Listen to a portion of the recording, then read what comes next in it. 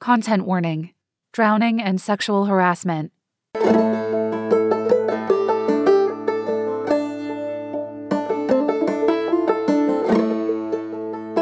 Moss Hollow, Episode 12, The Lake.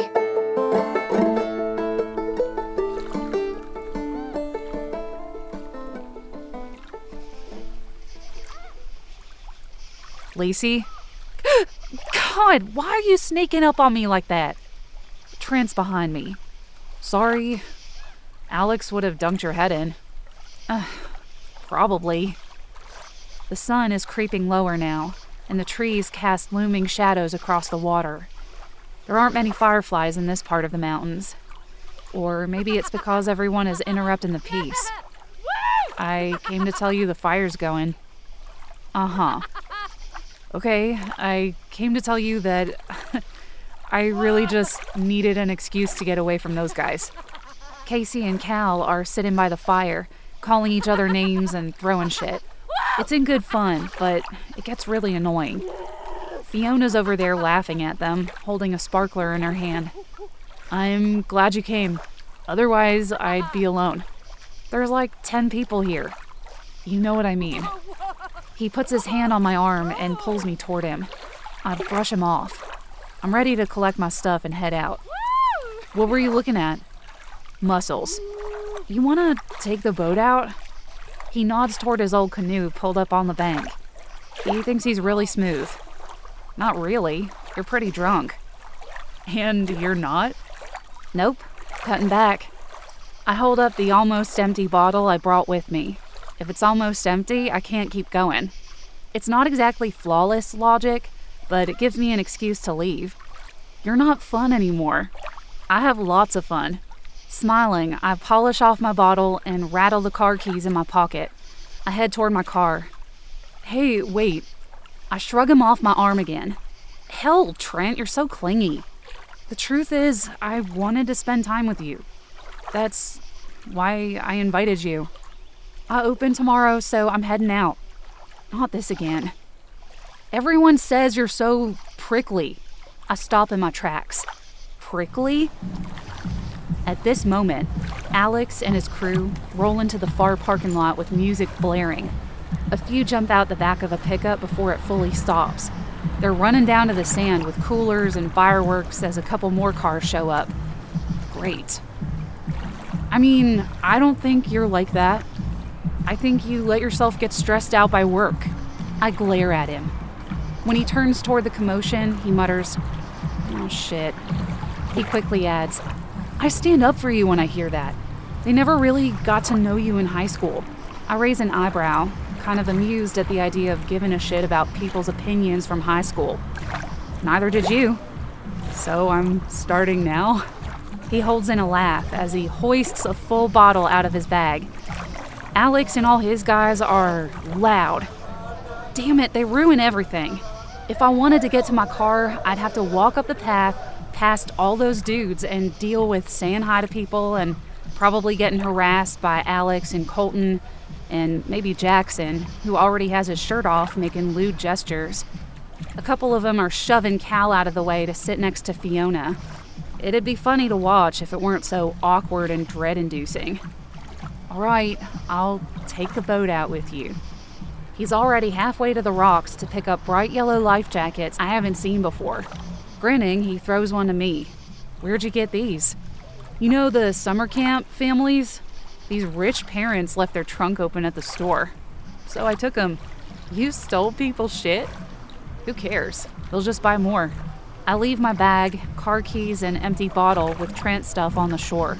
Before I have time to rib him for being a thief, we're hauling the heavy canoe into the water and pushing ourselves off. I look back at the bonfire, and Fiona is relishing the attention.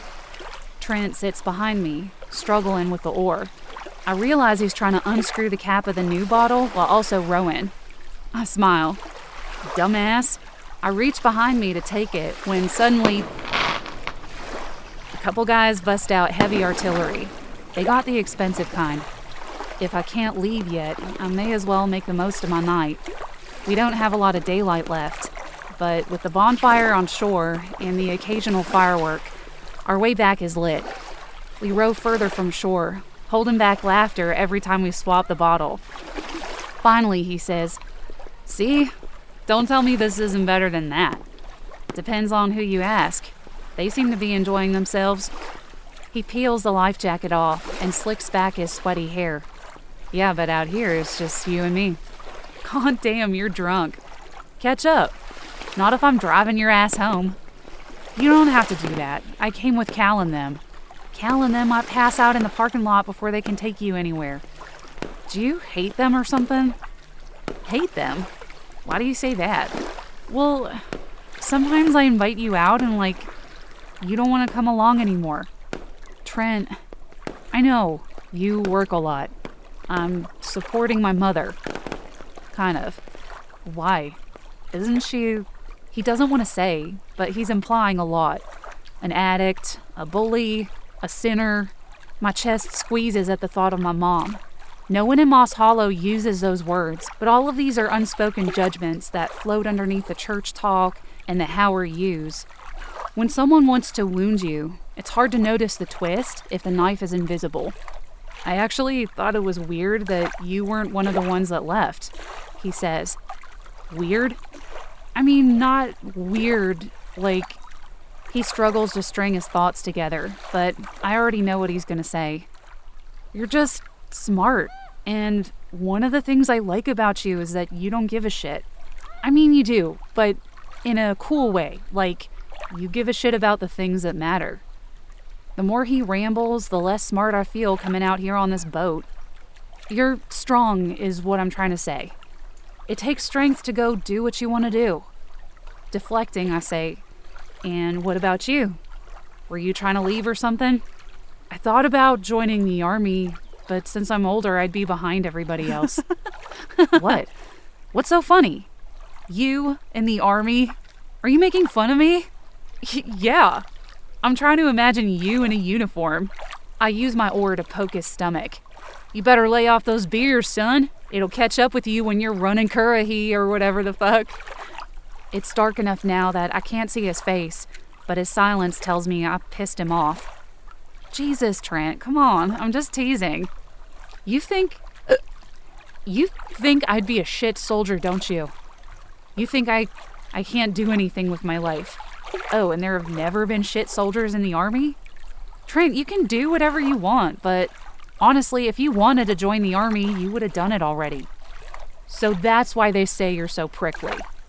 "Fuck off, Trent. You're so negative." "I'm realistic." "You're defensive." "I'm a midnight toker." "Anything else on the list?" "Kinda hot." "Great, I'm a kinda hot, dyslexic bisexual with a biting wit that completely goes to waste." I drink some more. A rocket misfires across the lake. It's gonna be a while until they leave. I was hoping they'd get bored and head out so I wouldn't have to deal with them. "Lacey, I really like you, but sometimes you're kind of a bitch." "Thanks, Trent. I like you too, but sometimes you're kind of a dick." I finally hear him smile. "Go out with me this time. I think we'd have fun together." "You're right. I love setting sail in the dark to run from the degenerates. It's romantic." "Lacey..." I hear him finally start to give up, but the alcohol gives him some bravery. "I didn't join up because... well, it's a bad idea, but also I didn't want to leave you behind." Those words make me nauseous. I already feel left behind. I feel like I was supposed to go do something and now it's too late. But I don't have the money. I don't have the will to leave my mother to rot. I don't know what the hell I'm doing. How dare he condescend to me like that?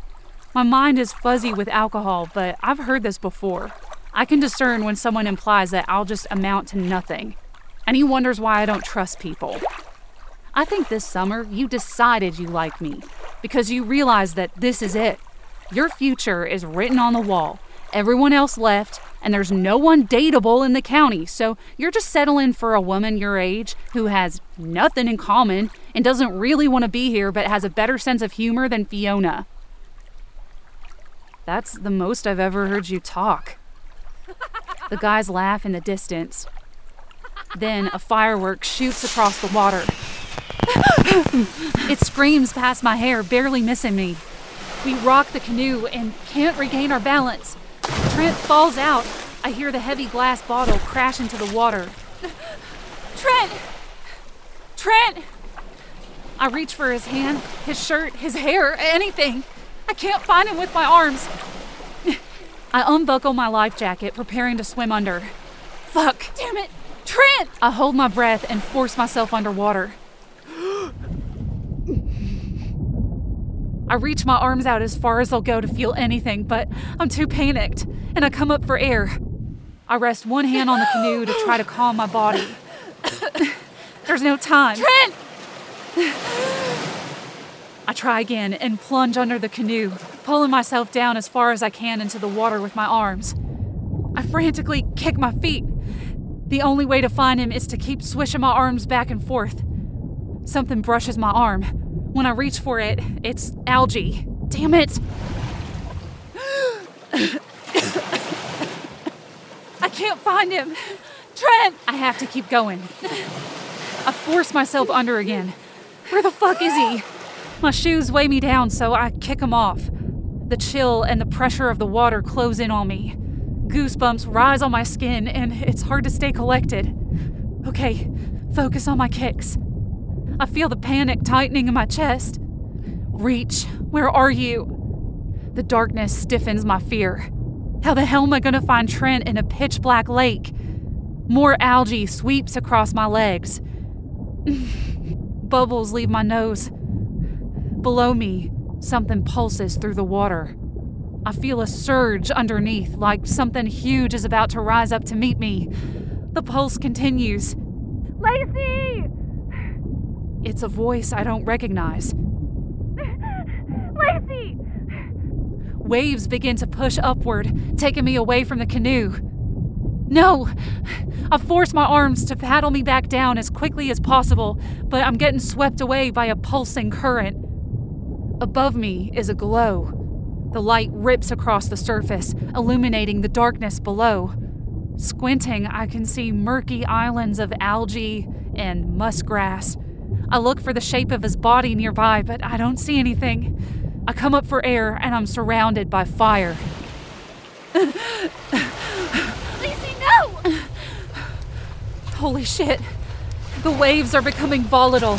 The air around me smells like stone and dirt. Then the smoke hits me. Breathing in what air I can, I sink again toward the canoe. The light fades, but the pulsing continues. Finally, my fingers find something. His shoulder. I hook my arm under his and pull him upward. Sator! Arumbo! Tenant! Opera! Rota!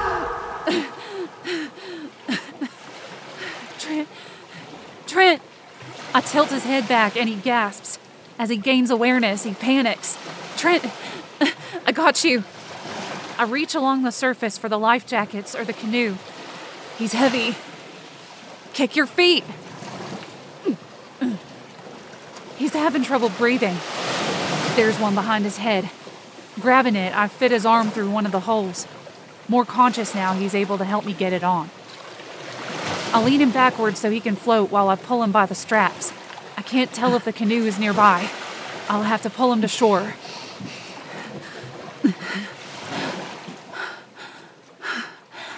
After an eternity, my feet find the sand. A crowd is gathered on the shore. A couple guys help haul Trent away from the water. Turning himself against the ground, he presses his fingers into the pebbles and throws up. All my strength has left my body. We're both okay, but I wither under people's stares. The bonfire is raging, and I hear cop cars wailing down the mountain toward us. There is a collective groan. Some people scramble to shove their beer cans away into coolers or bury their fifths. Used fireworks litter the bank. A handful of others start jogging back to their cars. Cal says, "Wow, Alex, way to go." I turn to the lake to see the fire, but the water is black. No flames, no smell of smoke. Alex turns to the men in the group with a threatening look. "Oh, it's my fault, huh? He's drunk, fucking look at him. We told you to cool it with the fireworks, man." Fuck all of you. And now that you're scared little shits, you're gonna blame me? Grip in the sand. My fingers close around a dry mussel shell. I lean next to Trent to test if he can stand. Avoiding the vomit, I slowly help him up. The cops aren't gonna do shit, Alex says. Yeah, not to you. Cal challenges again. Alex shoves Cal, puffing his chest. He releases a vile string of threats. Then he says, looks like all this was Lacey's fault. Fiona cuts in. Alex, look, the bottle is empty. They got drunk as hell, lit off a bunch of illegal fireworks, and went out on the lake to make out, make it seem like our problem. And then Trent fell in like a drunk loser. That's what we tell them when they get here. Exhaustion melts through my body, but I manage to say, fuck off, I'm taking Trent home. He dangles my car keys from his fingers. Without these? Cut it out, Alex, I need to leave. Okay, I'll give him back.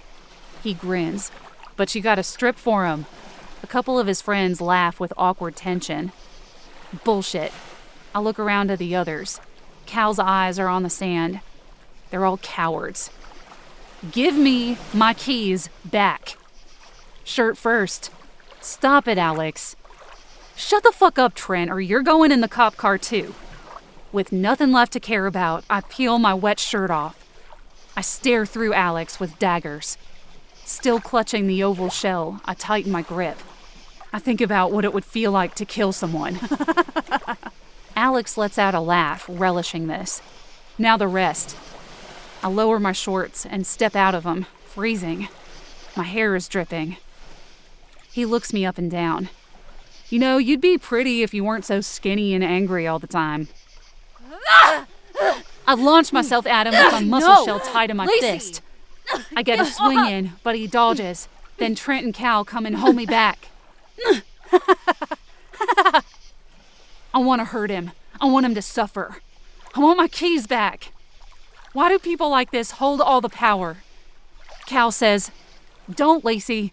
His dad'll charge you with assault. Then Trent doubles over to throw up again. Yeah, ask Trent. Don't want to go to jail again, right, buddy? Suddenly it hits me. I completely forgot. Trent spent time in jail after high school. That's why he feels behind. Now I'm the biggest asshole in this entire fucked up valley. I can't believe I put him down like I did. What if I'm worse than Alex? My keys are tossed at my feet. His ugly smile is etched into my head as he turns to greet the cops. I don't bother dressing, as awful as it feels. I pick up my things and slog toward my car. 4 officers are busily shining their flashlights around, and then Officer Groves approaches. Dad, I told you, Alex says. I don't know why you insisted on dating her mom. They're white trash. Enough, Alex. Get your things. Trent, Cal, and Lacey. Just like high school. I said, shut up, Alex. Go to the car. Their flashlights shine along Cal and Casey.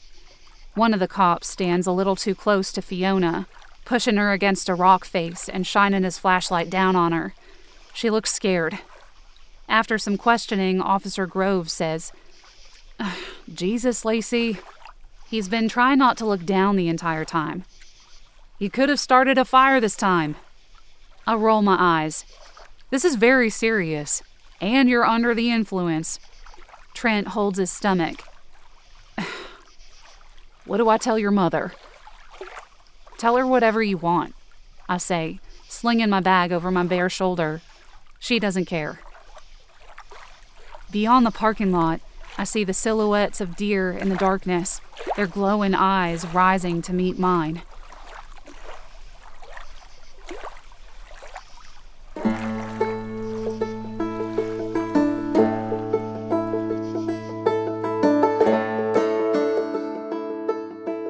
Moss Hollow is written and performed by Melinda Beck. Original music by Kendall Winter. Mountain Foley by Melody Parrish. Thanks for joining me this week, and I'll see you next time.